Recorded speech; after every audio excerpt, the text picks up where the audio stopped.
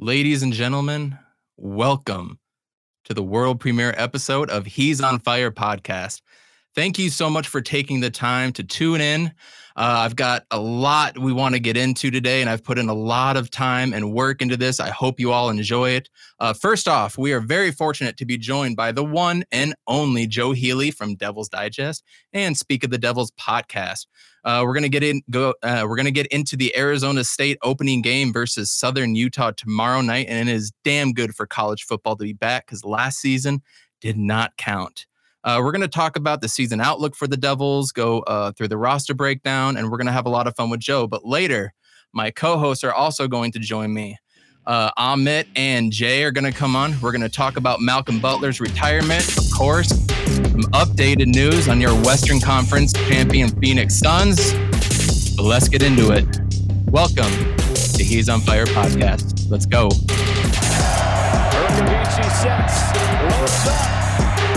And it is caught! Down strong! Blitz coming, Matthews. Palmer extending the play. Crosses the field. Larry Fitzgerald. He scores, it's over. It's insane to the 4-yard line. Crowder looking, throws it alley. Oh! He puts it down! He puts it down! They're getting a little wobbly. The downfield shot ASU. A foot race. They won't get it.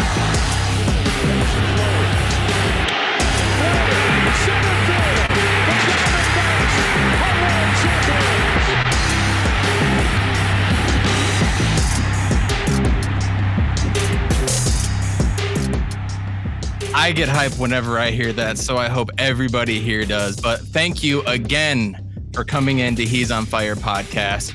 I hope you like the intro video and the music, but please like, subscribe, share this podcast out. We're available on Spotify, Apple Podcasts, Google Play, and please visit Anchor and donate to the podcast. We really appreciate it. But first and foremost, I'd like to welcome our very first guest on to the podcast, Mr. Joe Healey from Speak of the Devils podcast, one of my absolute favorites, and Devil's Digest. Joe, how's it going, my man?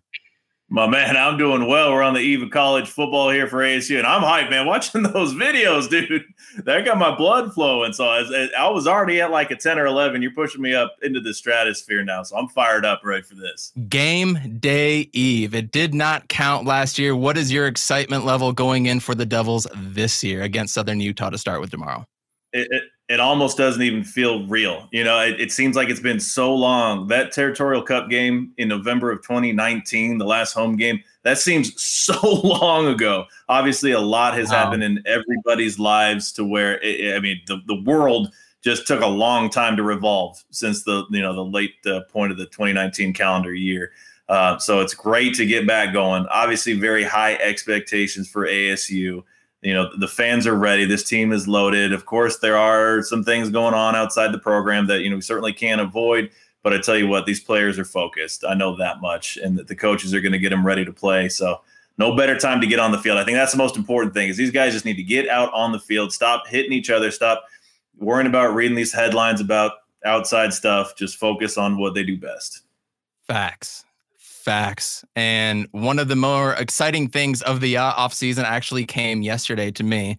That gold jersey is just an absolute work of art. I don't understand people that don't like it.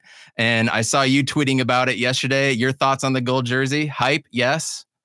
Man, dude, it's awesome. And it's wild because I get that superstition is a thing and it's definitely a thing for Sun Devil fans.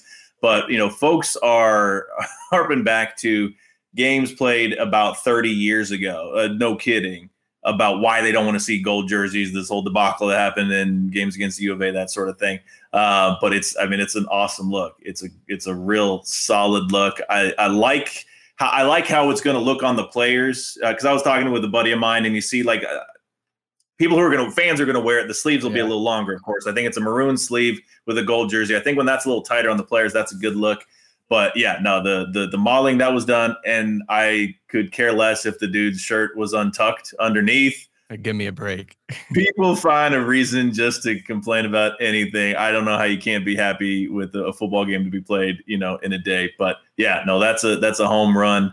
And that's something that, my good buddies over at Cactus Sports are going to be selling a lot of those. I think they're already running out on some of the pre-orders and things like that, which you love to see. But that's going to be a good look. They got that going on for Colorado with the Sparky helmet. Can't forget that part. And you can see in the background, that's beautiful.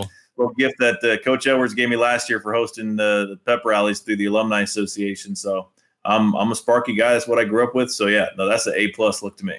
Absolutely. And I did see that tomorrow's uniforms, the center stripe is returning, and I'm hoping it's full time. I've missed the center stripe on all of our helmets. I think it looks naked without it. But is Cactus Sports ready to go? Because I tried to go on yesterday, or last night, I should say. I didn't find it on there, especially the new shirt with like the logo on it with the star in the middle. You know what I'm talking about? That gold shirt that they were advertising.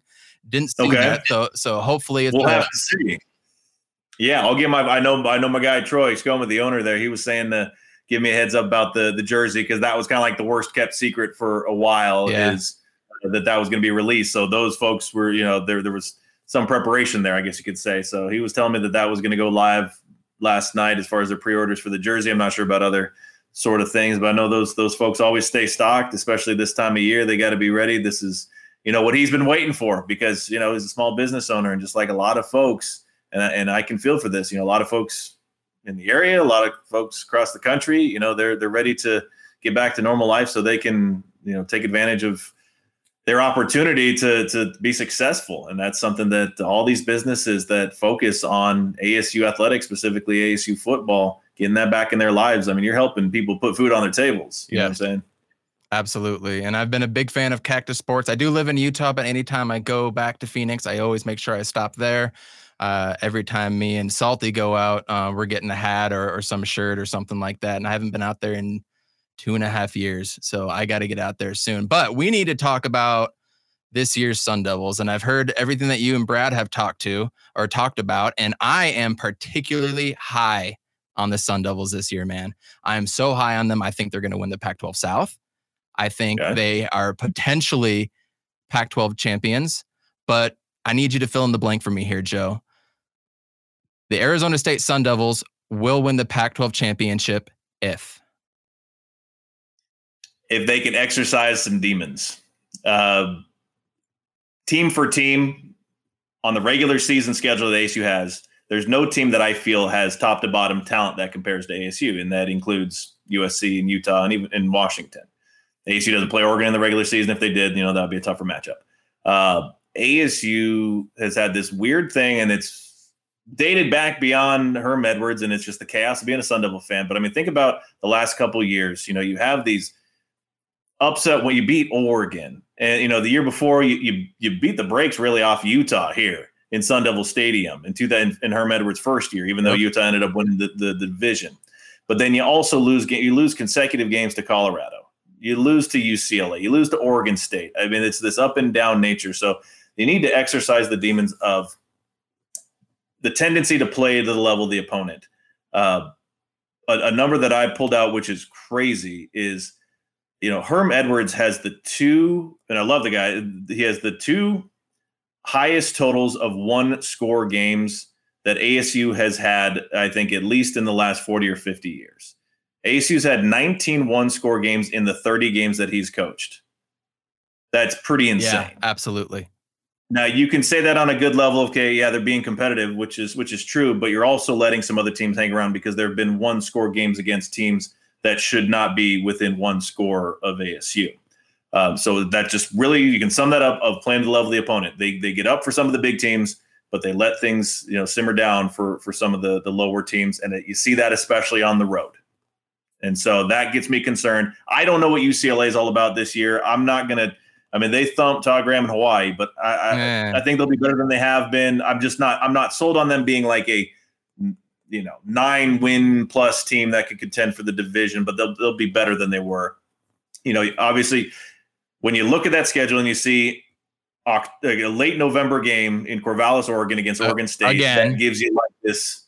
It seems like it's every year. It's like death taxes and a November game at Corvallis. Yep. So it kind of gives you this feeling in your gut. We have these flashbacks to 2014 and that nightmare. So again, you got to take care of business, not play to the level of the opponent. It'd be wonderful to see, just some some games that were kind of like, 2013 when ASU made the run and won the South Division that year. They had that chunk of time in October and November where they were dropping 50 plus on people with regularity. Look back in it, if you remember, that's what was happening. If you can do something like that, and I think the offense, even if there are questions at wide receiver, the running game and Jaden Daniels, they can put up 40 plus points against a lot of these teams. So it really just comes down to, execution and taking care of business. Exercising the demons. That is the perfect way to put it, because anytime I go into an Arizona State game, I get hype, I get excited, and then wait, we're on the road. Shit, what's going to happen? You know what I mean? Like, yeah. I get so excited for this team and they put up this amazing performance and then they do shit the bed next time, unfortunately. And I hate to describe it like that, but that's what has consistently happened. But the Herm Edwards era has definitely come around. We're that grounded, pounded team. As you said, the stat that you just gave out, we're going to have low-scoring games, but then we bring in Zach Hill. So now he's trying to maneuver and change some things in Herm Edwards, and we did not get to see the offense last year. We just didn't. Nobody on the team was able to stay there for longer than 3 or 4 weeks, it sounded. Everybody was going in COVID protocol at some time. They've had the offseason. I think they're going to come out guns a-blazing, but I agree with you with what you said on Speak of the Devils podcast, where I could definitely see Jaden Daniels coming out and throwing like 150 or 200 yards tomorrow and the ground game just absolutely taking over. But that kind of leads me to my next question for you. Offense, everything is looking like it's going to be bang, bang, go fast, maybe a little return of the run and gun style. Our wide receivers, we don't really have anybody coming in that's going to be 100% capable of filling the shoes of a N'Keal Harry, of those guys that we've put into the draft. But that's not even the concern for me. For me, it's the offensive line, and it comes with Donovan West in the middle. The center position is so vital, and I'd love to talk to Kyle Murphy about this. When that snap is off, man, it just throws the whole play off. Everything is just jumbled from there. And we saw what it did. Was it 2 years ago, Jaden Daniels' first year, when every play, it just seemed like that snap was low, that snap was high. From what you are hearing, what you're seeing in camp, is that a legitimate thing to worry about at center? Or am I just nitpicking at this point? It's a valid point because, yeah, that was, you think back to Jaden Daniels, the early games of his true freshman season. That was with Donovan West. They're in the same class there, right? So he was at center the first few games. They had Cole Cabral, I believe, at tackle, and then they switched that up because there were some snapping issues. Now, throwing a true freshman center out there that's a tough task for any player to handle at this level. So there have been reports of there being some snapping issues. I think if it were a bigger deal, like a viable, legitimate concern of maybe we got to consider somebody else in the role, I think more folks would be talking about it. It's kind of like a no news is good news situation to me, where some folks are mentioning it, and it might be one of those like self-fulfilling prophecies to where people might want to push that narrative of, hey, when he played center before, he had some bad snaps. So, if he does one, maybe they blow it out of proportion. Who knows if that's the truth? But again, I think it's something that hasn't been quite as big a deal because we're talking about Donovan West, who is one of the most talented offensive linemen in the entire conference. If he happens to stay at that first team all conference level like he was a year ago, he'll be the one of few Sun Devils in the Pac-10 or Pac-12 era to do that. I mean, if you look at the data, there haven't been a lot of two-time first team all conference players. You're talking about the Juan Roques and the Randall McDaniels of the world. You're really on that like top of the list type of players. So, I'm not saying he's in their caliber quite yet because those guys were, those are ASU Hall of Fame caliber players, but Donovan West is really special. So I think the game experience that he's had over the last few years is going to help him out. I think that general trust that he has in himself, the comfort level, again, we're talking about a true freshman stepping into a center role, and that's a lot of pressure to put on a kid. So it's kind of understandable there could be some issues. So I'm not terribly worried about that, but we'll see what happens when the Bullets are live because, yeah, if that issue is there, then you got to figure things out. And if you're doing that, then, you might be looking at a Jarrett Bell coming in at center or moving somebody around that's already at a different spot of the starting line. So that's not a domino you want to fall, especially early in the season. I completely agree. And then a lot of people are going to say the wide receivers that we've already kind of touched on, but I did some studying and I watched some of Boise State Zach Hill offense. And it seems to me like we really don't need that quote unquote stud receiver that we're really just going to spread the ball around the field. Do you get that feeling, that inkling that we don't need or have that stud receiver, but we've got 4, 5, 6 guys that can step in and catch a ball and get some yak yards?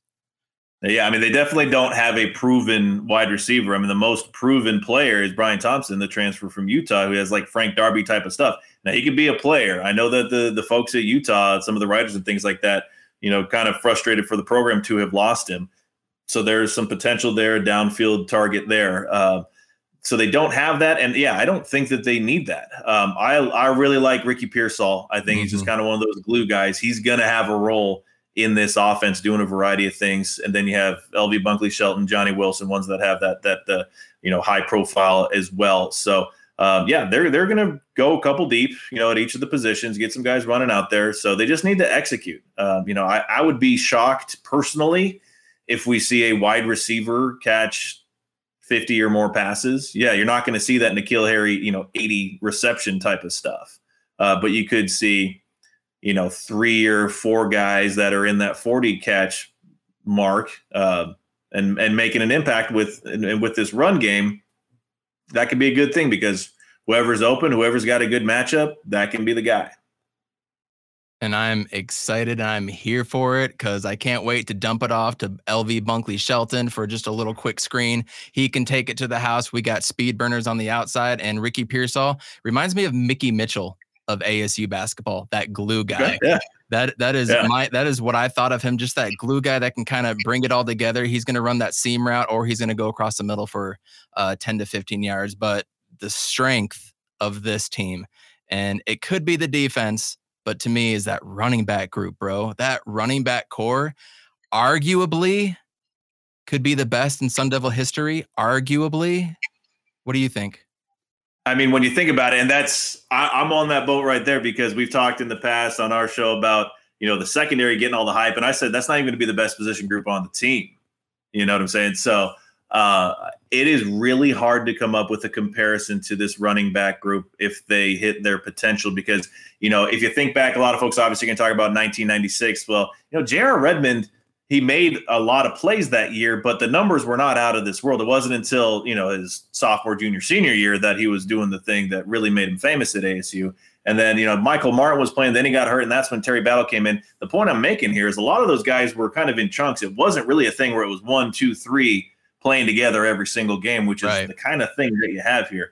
The others that I'll throw out there are, that first few Todd Graham year thing, which included a few different players. 2012, you had DJ Foster, Marion Grice, Cameron Marshall as a senior.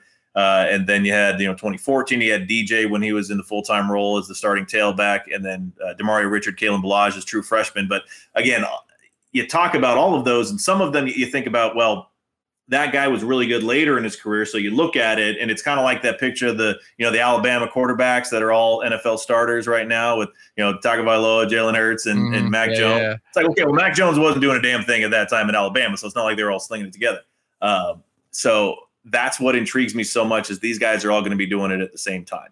And I tell you, don't sell Nagata short because he got quite a bit of run. I think all of his numbers from last year were in the third and fourth games. Of course, U of A game was an incredible, amazing blowout. Oregon State was relatively competitive, but he showed what he can do. So it's not just a two-man show. Rashad White, the closest comparison I can make is like a Marion Grice. It helps. The JUCO thing kind of helps. It's just one of those guys that just seems so smooth, and it doesn't seem like he's going full speed. Like it's hard to really describe. Like even that 93-yard touchdown he had against the U of A, like as it was developed, it's like, man, that's a pretty nice game. That's a first down. Oh, that's a nice run. And then he's gone for 90+ yards. It's not like a Keegan Herring or somebody that's just off to the races and dude's running a 4.2 40 and he's gone in a heartbeat. And then, Chip Trainum, I love to see him run because, Ryan Terrain is one of my favorite running backs that I've ever seen at ASU. And that's the closest comparison that I can find. Just somebody that will never be brought down for negative yardage or even on first contact. Like you're just always going to get something positive with him. The dude is an absolute beast. We're lucky to have him, I think, because he's from Ohio. A lot of Big Ten schools wanted him to play linebacker, and he could probably do that. But I'm sure there are a lot of schools in that region that are wishing they would have pushed a little harder at him to be a running back, but obviously that's ASU's gain. So, I mean, you have those players out there. And then, Case Hatch, he's not – technically he works out with like the tight ends and H-backs. Hopefully they give him the ball a little bit. I think they'll throw it to him. But I got to give the fullback some love. I'm a fullback guy. I just don't know how you slow down or stop these guys because, I mean, Rachaad White averaged 10 yards a carry last year. That's insane. I get that it's a small sample, but it was still, I think it might have been something like 42 for 420, or it was, in the 40s. I just don't know how you slow him down, let alone stop him. I mean, it's tough to put into words. This is like 1970s stuff. You probably got to go back to the Woody Green, Benny Malone, the Danny White, Frank Cush era to find anything even comparable. And that's saying something. And the thing that gets me most excited is I remember a few plays last year where we're in the pistol. Jaden Daniels obviously getting it. Right behind him, he's got Rachaad White. Right next to him, he's got Case Hatch. And on the other side, he's got Chip. What are you going to do at that point, bro? Especially with that offensive line, right? And if we can get one or two receivers to be a threat, put fear in the other team, it just opens up everything. And when you've got those three guys back there, special things are going to happen this year. That's why I'm so high on them is really that NFL running back position that we have back there. I'm glad you talked about Case Hatch. 4 touchdowns this year for the guy. I think I'm going to call 4 for him. How many do you think Case Hatch is going to get? Give me that fullback love. I mean, I'd love to see that. That's talking like 1 every 3 games or so. You know what? I'm not going to say no. If you're going to put that out there, I'm not going to doubt it. I don't know if I'm going to go higher, but I like that. So here's the thing: how are they going to be broken down? Because I could see him. Because I don't even know if he's carried the ball yet at ASU. He's caught a few passes and looked pretty good doing it. Like he had that one reception from Bourguet against U of A that could have gone the distance. He had a nice one in the bowl game against Florida State. So he can do that. Yeah. He flexes out the tight end a little bit too. He goes out right behind the tight end and he's done a few things there. Blocking, but I could see them doing a few trick plays and all of a sudden Case Hatch is getting 2 touchdowns in a game. And that's another topic is, I noticed Ethan Long is the holder on the depth chart. And it's like wishful thinking because I really want to see that guy do some things that if he's the holder, they're going to run some kind of trick play at some point because he brings that to you in that position. So yeah, no, I would love to see Hatch get some love, get in the end zone a few times would be awesome. But he's going to be a part of what goes on there, even if it's the unsung role of just being that blue collar fullback. He'll do that, but those guys will let him cash in at some point. They're not just going to have him block and not get any recognition. Absolutely, and we need to turn it over to the defense now. Obviously, losing Jermaine Lole is a huge blow, and I don't think anybody can understatement. Do we have the pieces that can fill in? Yeah. Can they step up to what Jermaine Lole did? Remains to be seen. They can. We have the talent to be able to, but is that now the interior defensive line? Is that now our weak point on the defense? You probably have to say so, and that's as much a compliment to the rest of the defense as anything, because it's really hard to pick at this defense. And yeah, for Lole to suffer the season-ending injury, it's really heartbreaking because if you are aware of what's been going on, he has just suffered tragedy upon tragedy in his life. Over the course of the past 12 months or so, he's lost multiple family members or people close to him, including his father. So it breaks your heart for the guy because he's a genuinely good guy. You see the stuff. Even after he gets hurt, he's tweeting very positive, uplifting things. So, that's something that's very, very encouraging. He's got a bright future. It remains to be seen. He could probably go into the NFL after, even with this injury, still get in there, still get drafted. He certainly could come back. He has the eligibility to do so. Omar Norman Lott is the guy they're looking at hopefully replacing him. He's not the guy at the top of the depth chart right now to get there. I believe it's Shannon Foreman, but Norman Lott has looked good, according to the folks that go to practice and see that sort of thing. I know Brad is hugely high on him. He was a 4-star recruit, so he's somebody that has that sort of caliber to bring in. So, you hope that he's able to put that together. But, that's become a big thing. DJ Davidson it's weird for a guy who has very good numbers and is massive. Yes. He's like 6'5", 320, 325. for him to be considered like a quiet contributor, but I kind of think so because DJ Davidson, if people are going to rattle off the key contributors on the Sun Devil defense, if he's higher than 6th or 7th or 8th on most people's list, I'd be surprised. But he's been a productive player. So he's someone that needs to step up it's basically a challenge for somebody who has been a multi-year starter to take on the brunt of what's left in the absence of Lole. A lot of folks know I'm a huge Tyler Johnson guy. When he's at the peak of his game, there aren't too many people that can slow him down. I truly believe. I'm not saying he's at Terrell Suggs level, but I'm saying that when he's at the peak of his game, he's the best pass rushing defensive end that ASU has had since Terrell Suggs. I emphasize the position because we're talking. If you think about the ones in the last 20 years who've been really good pass rushers, the names that top the list are not necessarily your prototype defensive end. You got Will Sutton, who is more typically, an interior lineman. Yep. Carl Bradford's an outside linebacker. Dexter Davis was very good defensive end. He's one that is there. He was a very solid player. For Dennis Erickson there. Marcus Hardison. Hardison he had one good year. Yeah. He had he got double-digit sacks. Antonio Longino was an outside linebacker, that sort of thing. So there are guys that are ahead of him now. I mean, he still has to do it, but what he did in those 4 games last year, if you multiply that out, you got to be excited about it. And he's had an interesting road because at the end of the 2019 season, it was believed that he had an injury that was considered career-ending and didn't end up being the case. So he came back and just it clicked. So there are a few guys on the defense, Tyler Johnson, Merlin Robertson, Jack Jones, ones that have very, very high potential, ones we've seen ups and downs in their time at ASU. If all 3 of those guys can, it's like, playing a slot machine. Like if you can get all 3 across the board and add on the other defensive players, it's going to be really special.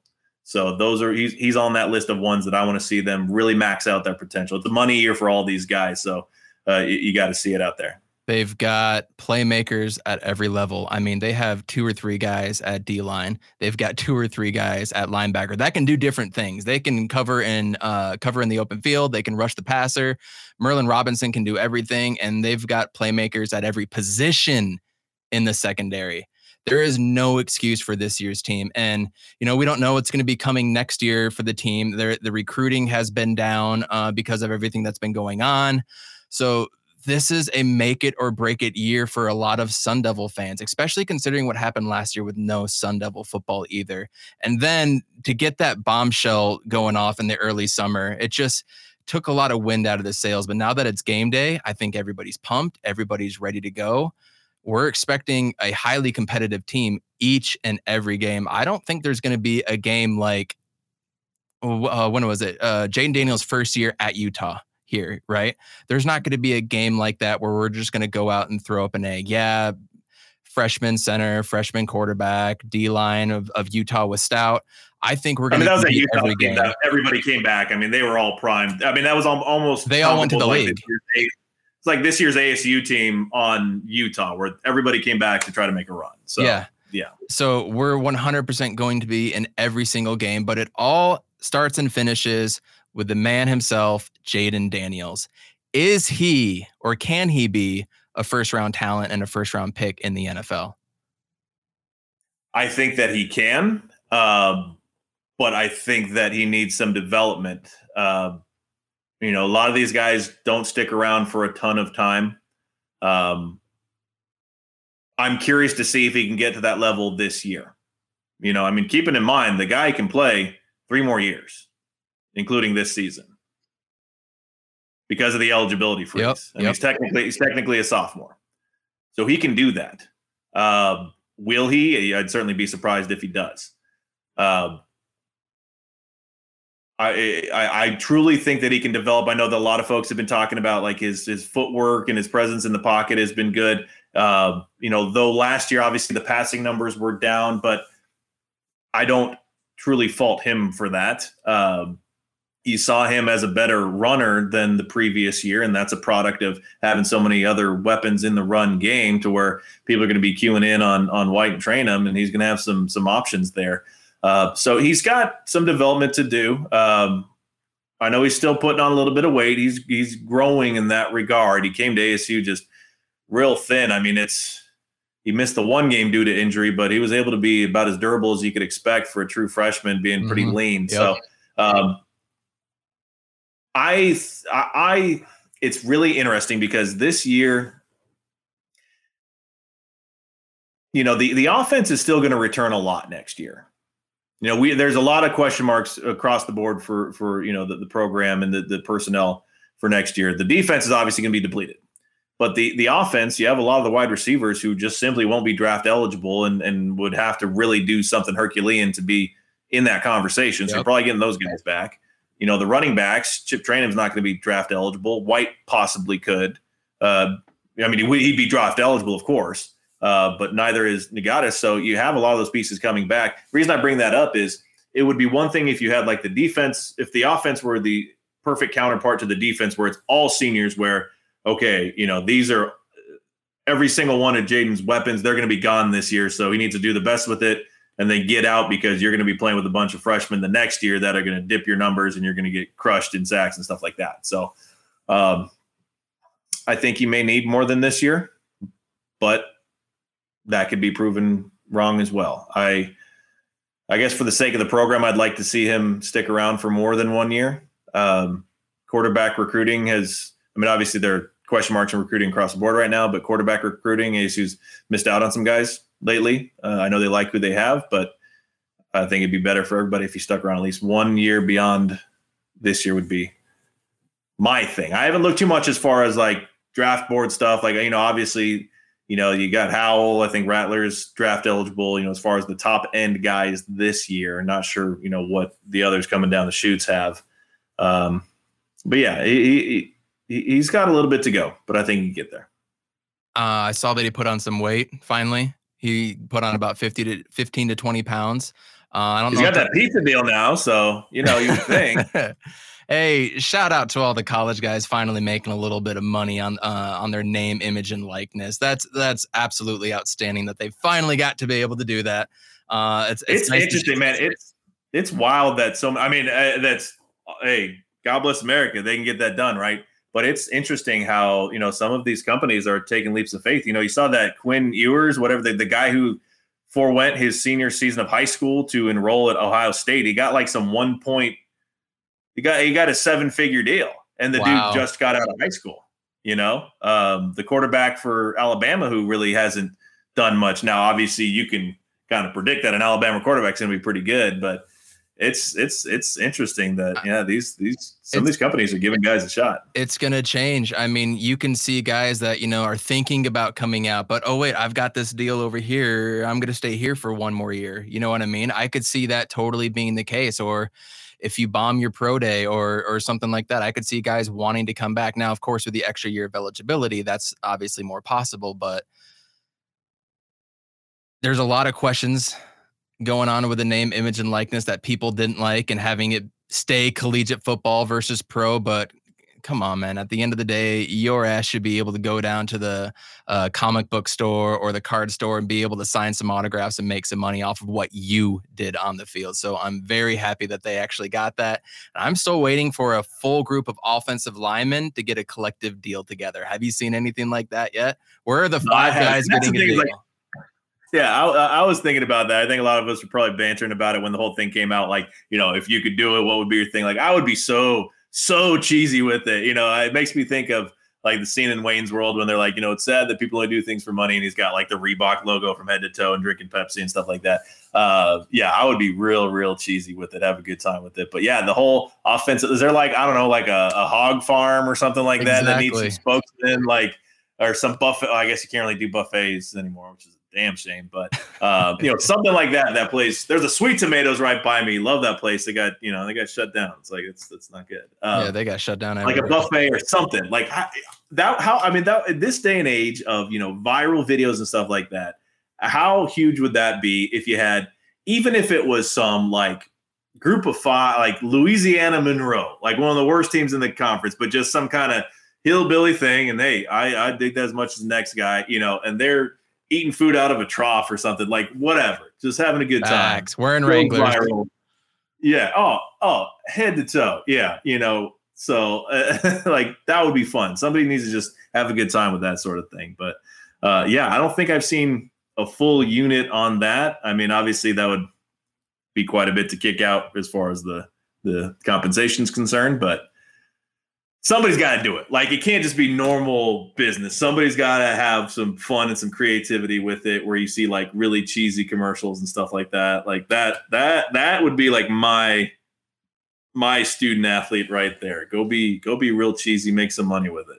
I am all on board with that.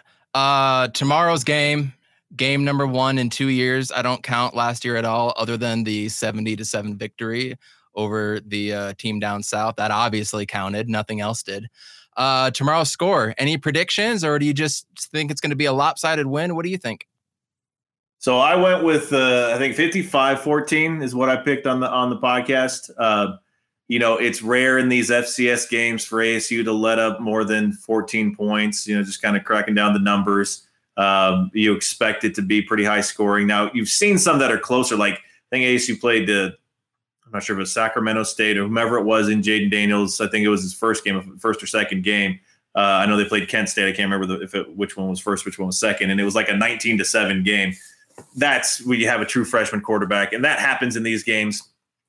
Sometimes it gets a little too close for comfort. You also see that sometimes when ASU plays NAU, because they come in, with a chip on their shoulder, which I get. I got nothing against NAU. My sister went there. I got no problem with Flagstaff. It's certainly not Tucson. So I get that. Sometimes that makes it a little bit chippy in the first quarter kind of thing.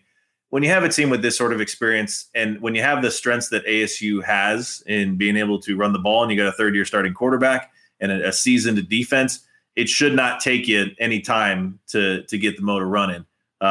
I didn't watch the game, but Southern Utah, they played last week against San Jose State, got ripped apart pretty good by them. San Jose State's, they're the pretty good team for the Group of 5 level. At least they were last year. They just don't seem to have. There's outside of a linebacker whose name I will not even try to pronounce. Have you seen the name of this linebacker for Southern Utah? No, I have not. Polynesian name. It's a hyphenated name, and the second of the two names is Davis. Sure. But the first, if you look it up, I mean, I couldn't even try. It's, yeah.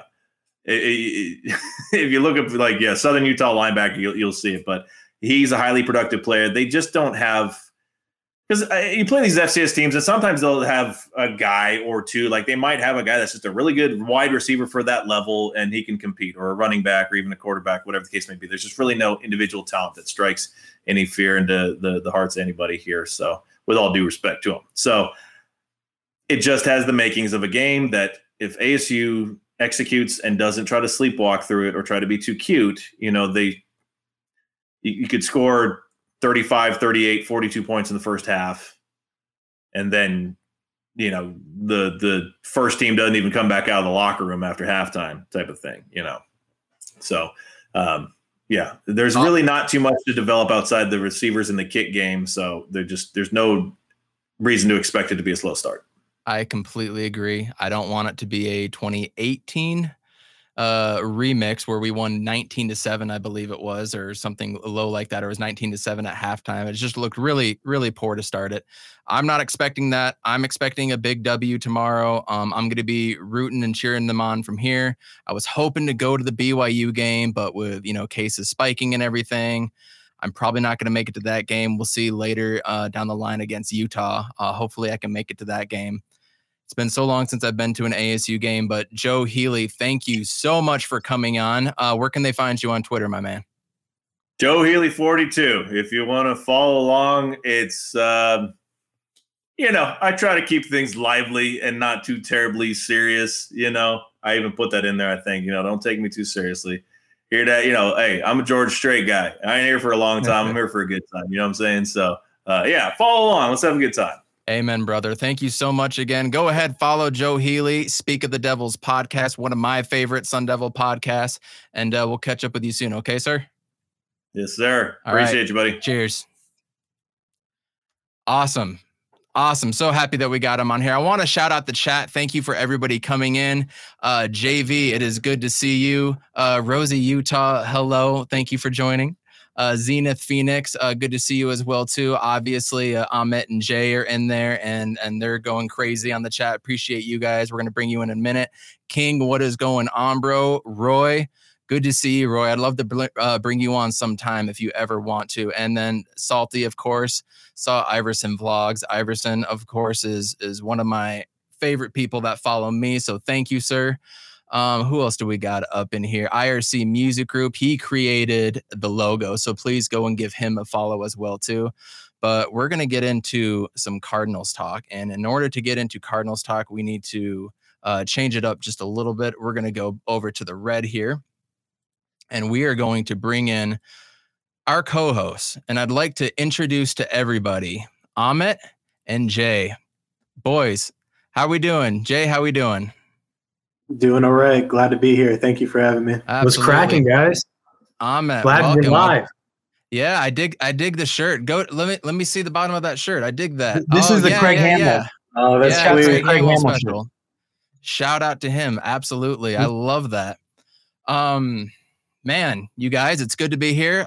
We've done a lot of, tests. We've gone through a lot of banter, and the time is here. We're finally live. It's exciting.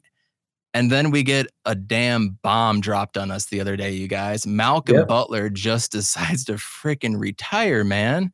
Like, out of nowhere. Now, anybody that retires, like, there's something going on there. Like, I get it. It's also a possibility he could come back, so I'm not going to bash on anybody until we actually know did he just quit? Does he have mental health stuff? Jay, you were talking to me a little bit beforehand about an article that you read. Talk to me about that, bro. What did you hear about Malcolm Butler? So the article that I have is from Albert Breer. I've seen his name floating around. I think he's a writer for the Arizona Cardinals. But he said today on the Malcolm Butler situation, I don't think this came out of left field for Arizona. There were rumblings before this that Malcolm Butler couldn't run anymore. It's not like they haven't been working hard to try and find solutions. It starts with Brian Murphy as flashed an ability to be elite as a slot corner and more than competent flipping outside. Veteran Robert Holford can play, but will have to hold up his physicality. And really, the swing factor will be the rookie Marco Wilson, who has flashed in camp.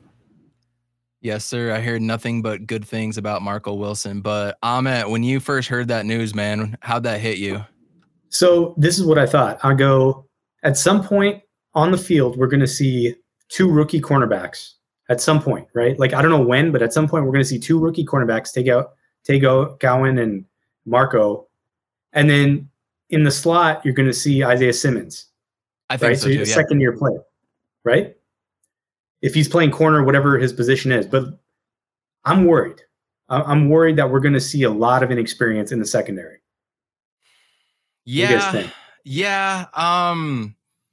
Everybody wants to compare it to Brandon Williams a few years back. Was it 2016? Opened the season against the Patriots, and we got walloped by them. And we only lost by 1 point, not walloped, but he sure did. Brandon Williams went out there and was like,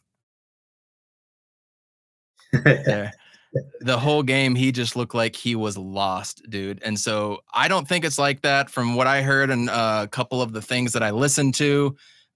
Marco Wilson ain't built like that. Brandon Williams played 1 year at corner in Oklahoma before he got drafted. Marco Wilson has been doing this, yo.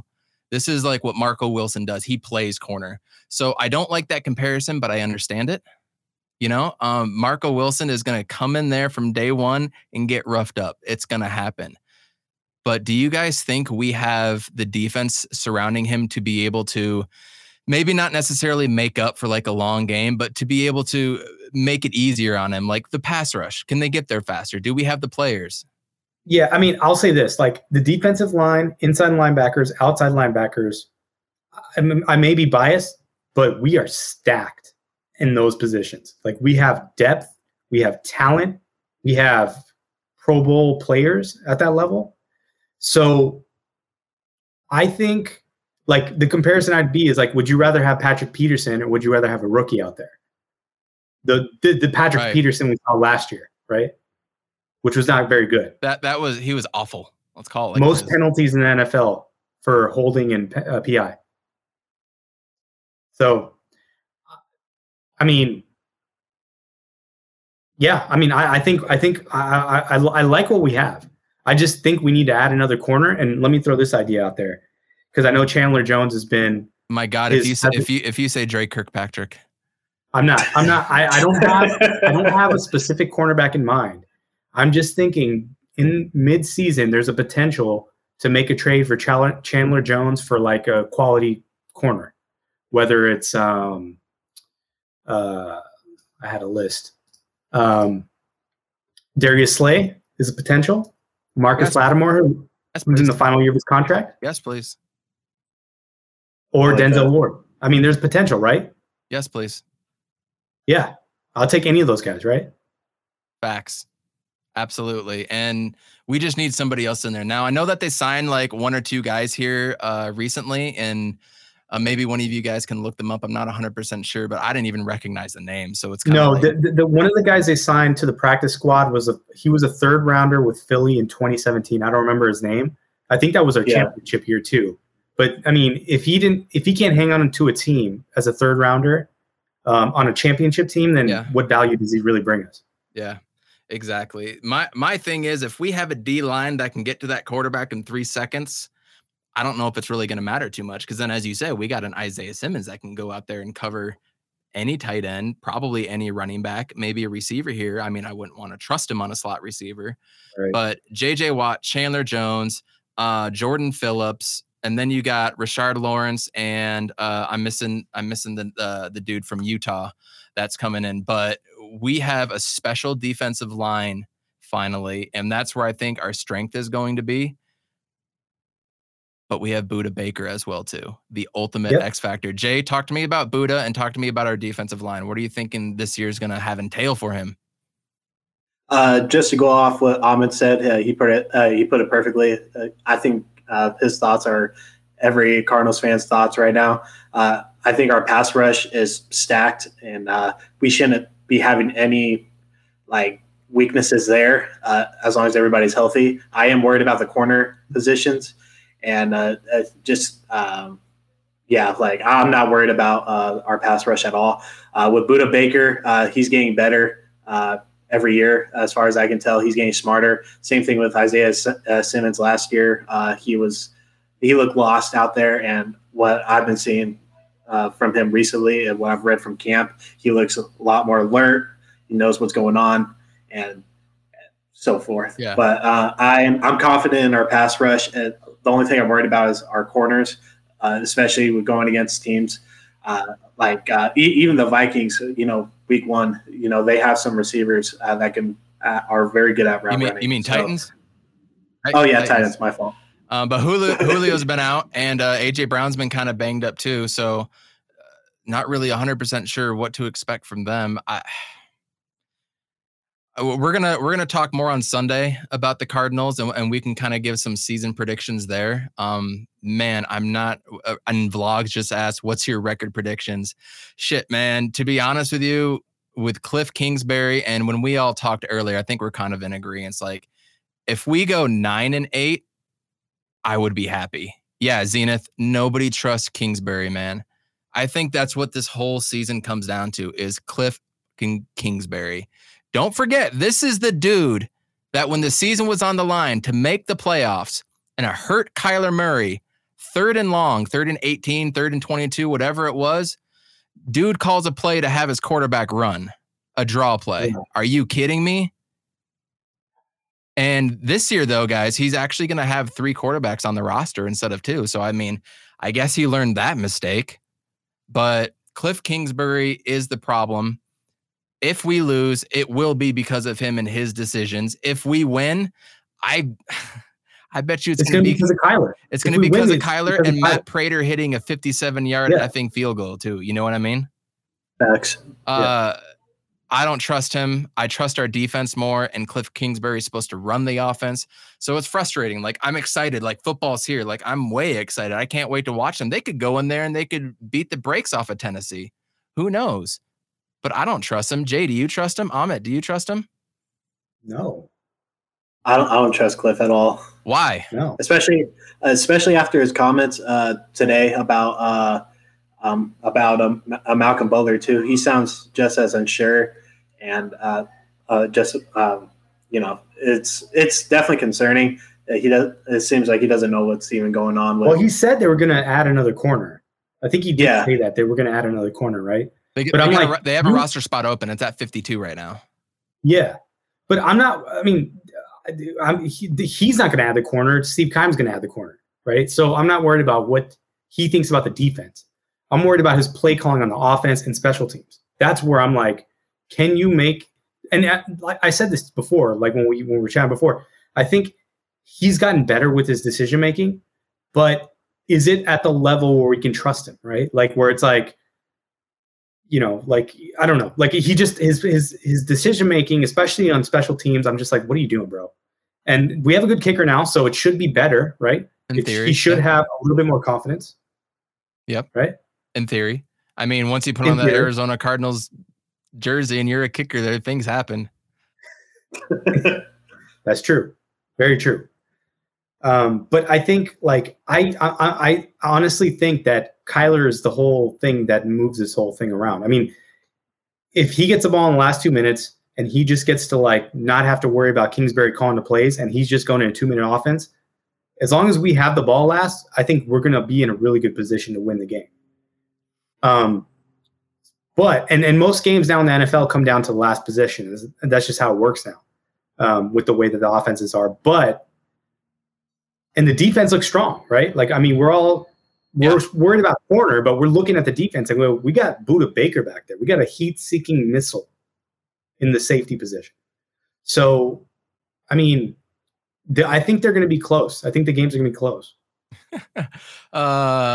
Albert E., thank you for joining. He said, so Cliff is a second coming of Norv Turner. Precisely. Precisely. That's exactly what it is. And I'm not looking forward to it. I'm looking forward to watching Kyler, watching the boys get out there and play actual football. I'm not looking forward to that. Larry Fitzgerald. Happy belated birthday, by the way. Oh, yeah, for sure. I named my cat in college Fitz. And I know that a lot of other people named their pets Fitz. He's been an icon for Valley sports, especially in the low times. I mean, he came in 03 when all of our teams sucked. Next year, the Suns got good, but then he's just been the mainstay for so long. I mean, you can't say enough about what he did for the franchise. Number 2 in receptions. He's up there in yards. That 2009 Super Bowl run was the most incredible thing I've ever watched in sports. He just murked everybody, and he doesn't have the desire to play. And that pisses me off because I wanted him to go out in style, go out with fans, and have like his own little farewell tour. But I guess he's not that guy, and that's okay. I mean, that's exactly who we thought that Larry Fitzgerald was. But Ahmet, I want to start with you. What does Larry Fitzgerald mean not being on this team? I mean, is it fine, or is it just because it's Larry Fitzgerald and we want him? Because he really wasn't putting up the production the last few years, right? Yeah, I mean, it's like the whole Nash thing, right? Yeah. Because Nash, we weren't making the playoffs, and we had this incredible talent, and he was still just doing things that nobody else could do with the ball, right? And Fitz is the same way. He may not be as quick. He's not going to get the receptions. He's playing in the slot. But he still makes those third down catches where you just go, like, I watch it and I'm like, I tell people, and fuck it, I'm biased, right? But he's better than Jerry Rice, in my opinion. Like, I don't see people making the catches that he makes on third down. I agree with that. On third down, on clutch plays. You have it in the intro. I mean, he never makes runs like that. There you go. I need one more to get on fire. But no, I think Fitz it's funny because remember Monty said about Landry Shamet, he's like, if he could marry my daughter, so he said, I forget exactly what he said, something like that. My daughter's only 3. Right.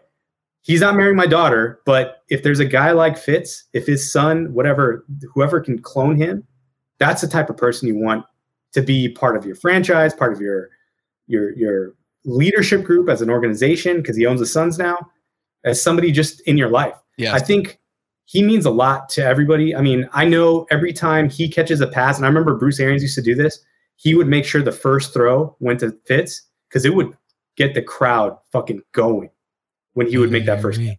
Larry. And I just think that, like, I mean, we're moving into a new era. I was talking about Nash and how it's like, yeah, I was like, yeah, we like it, but we're not making the playoffs anymore. We're not in the Western Conference Finals. Maybe it's time for a change. And the fact that you're able to replace him with the guy that's almost like his duplicate, the clone, right? Nuke. I mean, that makes it a lot easier to be like, okay, you know, it's okay to say goodbye to Fitz. But I'll say this. If this team has a trajectory for the playoffs, I think he's going to come back. I would love to see that. And unfortunately, I think his current streak game or games played in a row is going to come into an end. But Jay, you've got a Larry Fitzgerald jersey. I've got one. I mean, I got one. I got two. See, I'm not hanging. I'm naked back here without jerseys, but I have them. Everybody that's a Cardinals fan has a Larry jersey, man. Whether it's the black one, the white one, the red one, some people got two. Larry Fitzgerald not being on the team, is it just more of we miss him for you, Jay, or is it more of like we actually need his production? What do you think? It's a little bit of everything. I want to tell a quick story about just our 2015 run. When we were going against the Packers and, you know, the last final two plays, at the time I lived very close to the stadium. I have never heard such loud chants before in my life, yelling Larry from 10, 15 miles away. Like it was louder than fireworks on 4th of July out here, you know?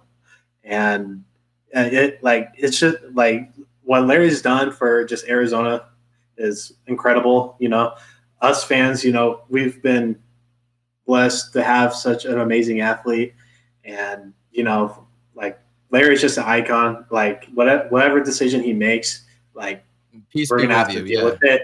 Yeah, like he's put in his time. He's been loyal. He's stayed out of controversy. He has an amazing story how he even got into the league. Of course, I would love to see him, but I think what started was how Bruce Arians had him in the system, just him being the slot, him only getting 5 to 6 touches a night. I think that really killed his drive, and I think Cliff wants to idolize him more.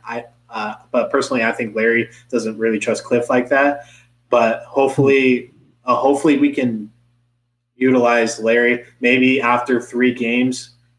Probably a decision, but whatever decision he makes, I'm happy with. He's put in his time, and I couldn't say anything more. I remember watching that game. That's in the intro, and I'll play it again going out so everybody can see it if you're not sure what we're talking about. I watched it with my fiance girlfriend at the time, and then her cousin. They're not big Cardinals fans, and even they were getting up. Oh my God, go. Everybody was freaking out. JV's comment right here. I remember watching the Cards-Packers game in a hotel room with his buddies. Got like 5 noise complaints that night watching to the end of the game. One of my all-time favorite games I've ever watched. Absolutely. I mean, worst game kicked out. The only other game that was better was when we beat the Eagles in the NFC Championship game for me, or perhaps what year was it? 1998 when Jake the Snake came in and we beat the Cowboys. I think that might have been at the beginning of 99 because the season was 99. That should have been a blowout. That should have been a shutout. We won 20-7. We gave them a touchdown in the last 2 minutes, but in my mind, that's always been 20-0. That game. That was one of my favorite games of all time. And then followed up by getting just trounced by the Vikings the next game. But that Cowboys game, the Packers game that we just mentioned, and then the Eagles game, those are my favorite Cardinals moments. And Larry was a part of 2 of them. And then who can forget Larry's run in the Super Bowl, right? We're not going to talk about what happened next, but yeah. So we're all a little, Salty said it best. Cliff the Fraud. We're excited, but we're not excited. Like the very first 3 plays we can script out right now. Run the ball up the middle, screen pass, short, I don't know, slant pass for 6 yards, 3 and out, kick the ball back. Right? That's what's going to freaking happen. And that's what we see with Cliff all the damn time. So we're going to get on. We're going to talk about it more on Sunday. We're going to try to bring in Salty. I think Darth Voida wants to come in too. So that'll be wonderful to have John join us. We need to talk a little Sun stuff now. I'm excited about the coming year, especially after what we all just went through, going through the finals and everything. But I have one question that we need to answer right now, and that's it right there. Jay, I want to start with you. Are the Phoenix Suns a 60-win team going into next year? I believe so. What was our record this last season? 51-21. 51-20. So, with the additions of JaVale and Shamet, and then Peyton actually played pretty decent this last year. I think we definitely have the talent for it, and we definitely approved. Yeah, we had to let Javon Carter go, but we did approve on our secondary. So, I do believe maybe 58, 57. But 60, I can see it. Amit? 58-60 if we don't have any serious injuries. The team got better. We have continuity. We'll see what the internal growth is. I mean, it's like Bridges and Ayton. If Bridges is able to play make or is able to, be a mid-range god like these other guys are, or even if he's just competent, right, in the mid-range, that opens up a whole other thing because we don't have a third playmaker. And if Ayton starts dribbling from the three-point line to the rim, then things. I mean, there are just so many variables with this team, and that's what made them that 51-win team. Is that they could win so many ways. The defense was always solid. It was okay. Maybe Jay Crowder hits 8 threes. Maybe Chris Paul has 30 points. Maybe Booker goes for 40. Maybe you get a combination of Mikal Bridges having 25 and Cam Johnson having 15, and that wins you a game. I mean, they're so deep. They've gotten better with Shamet because now you have somebody that you can play regularly, which we couldn't do with Javon Carter. I think we're going to miss some of the. We're going to miss Saric for sure. That's going to be a huge loss. I agree. And I know there's some rumblings about a couple trades or a couple buyouts that we've heard about. Whether it's Thaddeus Young or whether it's a buyout with Kevin Love. Right? Oh, no, God, don't say Kevin Love to me. Jesus H. As a 15th guy. I don't want a 15th guy. We need a top 9 guy. I don't want a 15th guy. If we got to get a 15th guy, give me back Tyshawn Alexander. I don't want a 15th guy, right? That's true. That's true, actually. But, I mean, regardless, I feel good about this team. NBA.com ranked them number 1 in the West. Everybody else is ranking the Lakers and putting the Suns either a 2 or 3, which is makes no sense to me at all. Because this team went to the finals and they just stomped everybody. So I don't know. The Arizona disrespect. Always. I mean, excuse me. We were ranked number 1 in the power rankings coming out. And I honestly, even during the Nash years, it was rare that we were actually ranked number 1. Nobody believed in us. So it scares me being up there. I know diehard Arizona sports fans will understand that when we're ranked high, bad things happen. When we're underrated, good things happen. But I mean, you got to turn the tide at some point. As Joe Healey said in our last segment, you got to exercise the demons. And this is a team that can do it. They play the type of brand of basketball that can beat teams night in, night out. Now, I'm not 100% sure we can win 60 games because of things like COVID going on. Guys could be sitting out. I think Chris Paul is going to be sitting a few games. Who knows if he's ready to start the season? We really don't know. So I'm really happy we got Elfrid Payton coming in. We're going to make another move for that backup power forward. Please be Thad Young. I do not want to talk about Kevin Love. I wanted him back in 2014 or something. Me and Salty were talking about him then. I don't think he's going to be the answer for us. But if he comes in, sure, let's see what he can do. Different system coming off of the bench. Look at Blake Griffin. This guy was dead, and all of a sudden he's hammering on people in the playoffs. And playing a role. I can see that. I can see him not giving a damn in Cleveland for the past 2 years and then coming in with fresh legs and doing something. I just don't know if we can quite get over 55 wins because of everything that I just discussed, but also teams are going to be gunning for us now. They're not going to go easy when they play us, and they're actually going to go hard. So I just think there's going to be some give and take there. I think we're going to be resting guys. As I said, I think 55 and over under of 54.5 for me. I would probably even lean towards the under. I could see 52 to 54, and I hope I'm wrong. I would love them to come out guns a-blazing again and, get a 2 or 3 seed. We saw how important one of the top seeds is, right? I'd love to get home court advantage. I just don't 100% see it, but I don't think it's out of, we're discussing the difference between 55 wins and 60 wins. Like, what the hell? 2 years ago, 3 years ago, we get the number 1 pick, and this is what we're talking about. Like, this is incredible to me. Jay, I'm glad you brought up Landry Shamet.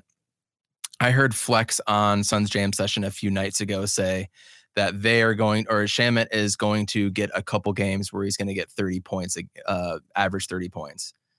I'm excited about that. I can 100% see a realm where Landry Shamet comes out and he just bombs 33. Then he just goes and gets 36. This is the guy that shot over 40% on catch and shoot threes and over 45% from corner threes.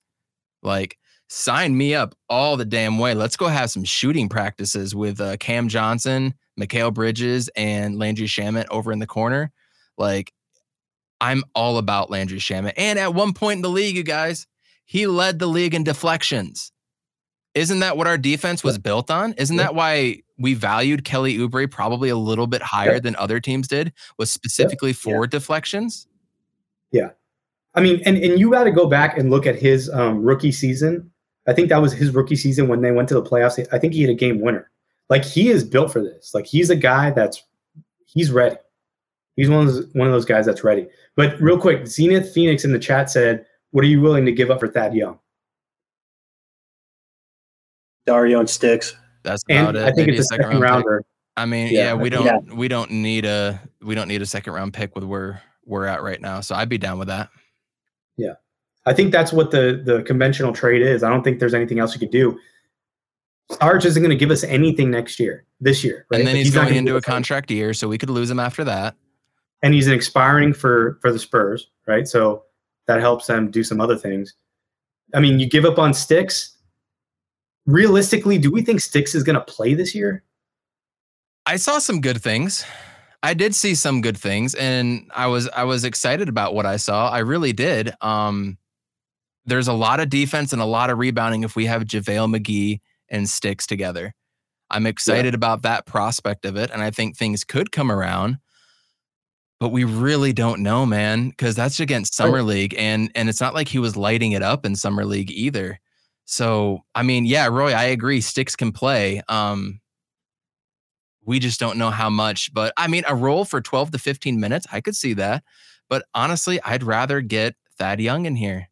I'd love to get a proven veteran that can go out there and he could start at the small ball 5. I don't know if Sticks can, but also I feel like with Sticks, we're taking a round peg and trying to put it into a square hole. He's not a pop and shoot guy. He's not that 4. He was a center. He was the only big guy for Maryland. None of us really watched a whole lot of Maryland games, but that's my problem with Sticks.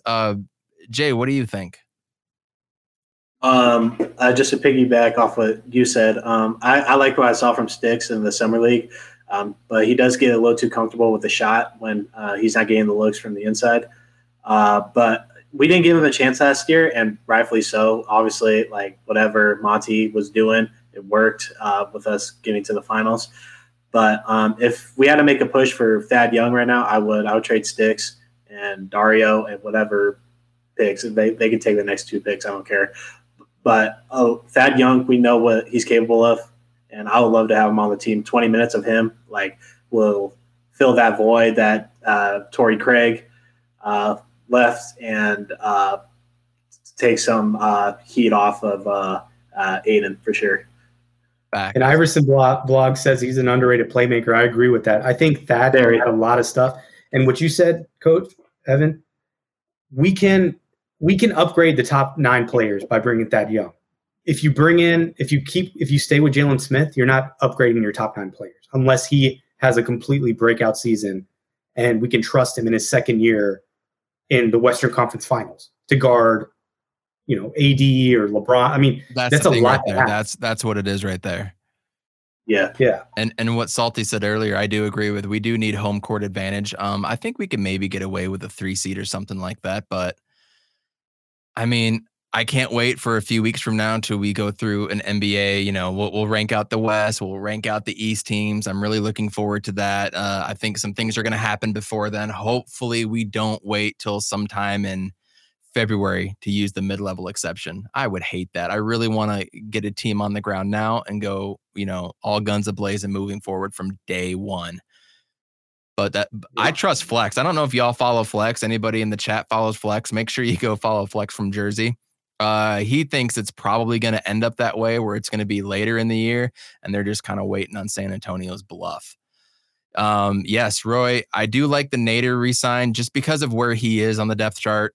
He's low there. He's a guy that can come in if McHale needs a night off or Bridges needs a night off or Cam Johnson, excuse me. I do like that signing, and I thought he gave us great energy last year. I mean, Monty showed some balls wanting to play him. What was it, game 5 or game 6? Maybe it was game 4. Yeah, he brought in Nader just out of nowhere. So I do like the Nader signing. Who doesn't love having Frank the Tank back, right? Zenith just said it's probably going to be Thad Young through trade and Kevin Love through buyout. Yeah, that's exactly correct. So a few questions there. We're not 100% sure. What else do you guys got for some Sun stuff? You guys hear anything recently, or what's up? Well, I just think so. We haven't seen where these extensions are coming yet for Ayton and Bridges. I mean, I think the best way to build this team is if we get Ayton at 4 years, 100, and Bridges at 4 years, 80. Bridges isn't a max guy, but Ayton has the potential to be a max guy. That would be the ideal situation, because at that point they'd be both in their prime when they hit the market for a max deal. I have a feeling we're going to overpay for both of them, and that's going to hurt us in the long run because we're going to end up losing Cam Johnson or somebody else because of that. But I mean, what do you guys think? Yeah, I was really thinking about that today. I don't know. What do you think, Jay? I'll go in a minute. I say the $100 million for Ayton is correct. I think he deserves it. With Bridges, I might come down to maybe 75, 70 for a 3.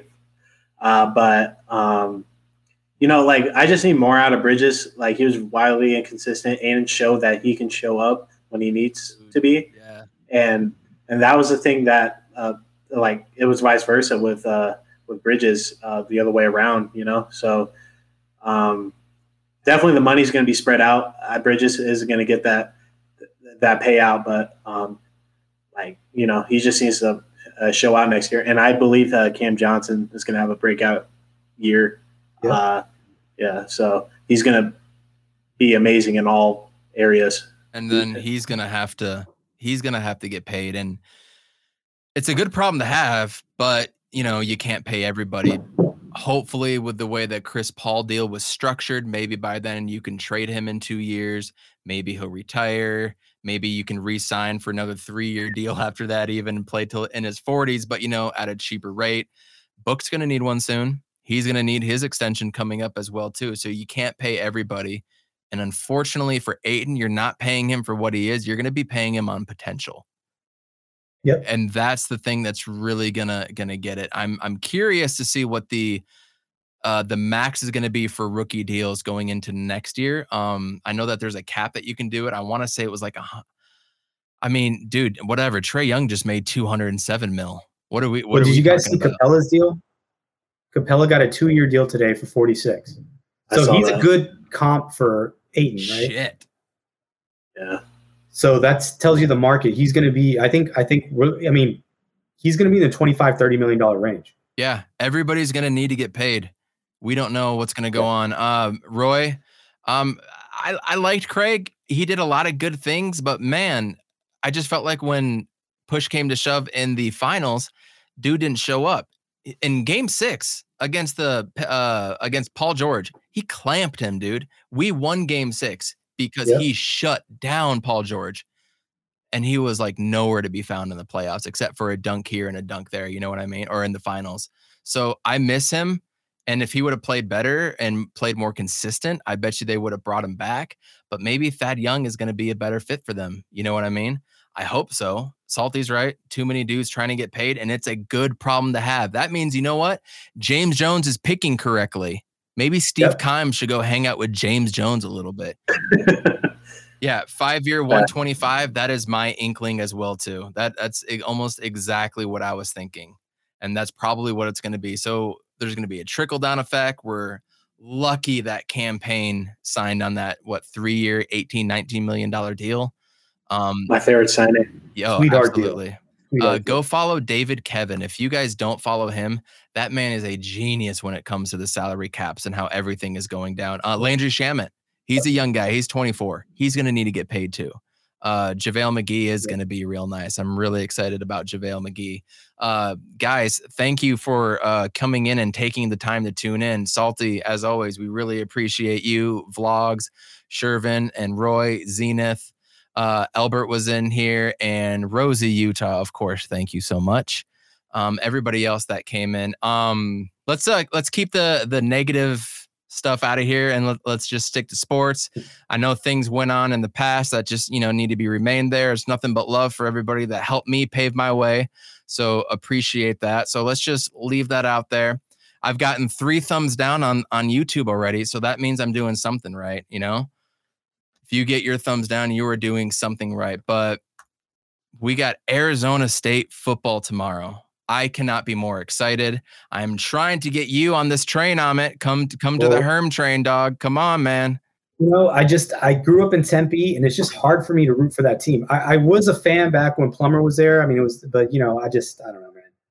College football is it's so hard to figure out. I mean, it's just with NFL and everything else is just like another thing to watch. So I do watch the big games. You're killing me. Hey man, I need to see Arizona State like win the conference, man. Like win the conference. We all need to see that. But it's exactly what Joe Healey said. Exercise the damn demons. Shit, just go out there and play hard. And this team has the potential to do it. I'm no cap at all. This is the most talented Arizona State team that I can remember. And I'm not bringing up the 1996 team because, I was like 9 or 10 or something at the time, and I really didn't know what was going on. No cap.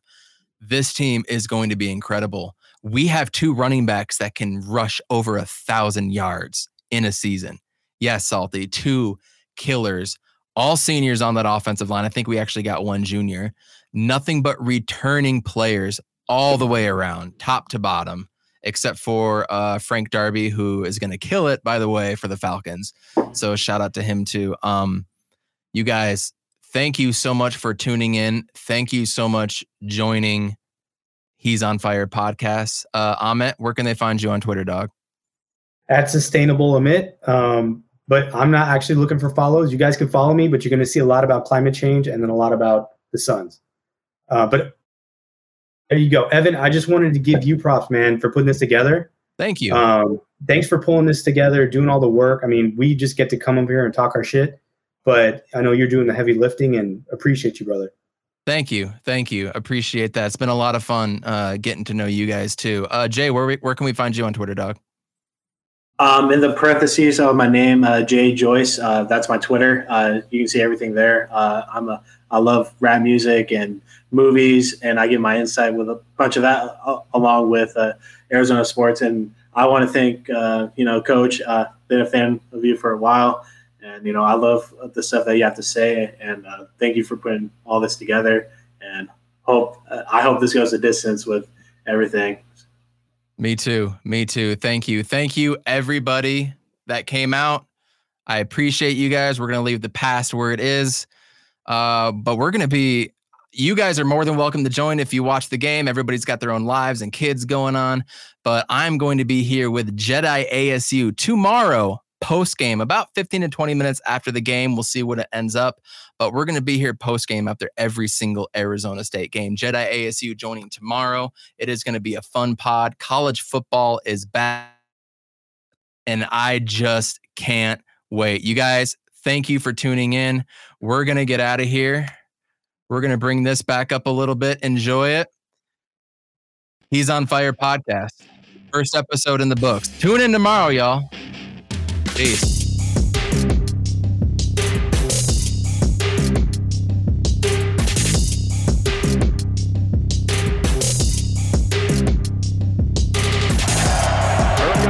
Sets, loads up, and it is caught! Down strong! Blitz coming, Matthews, Palmer extending the play, crosses the field, Larry Fitzgerald. Larry Fitzgerald is insane to the 4-yard line. Crowder looking, throws it alley. Oh! He puts it down! He puts it down! They're getting a little wobbly.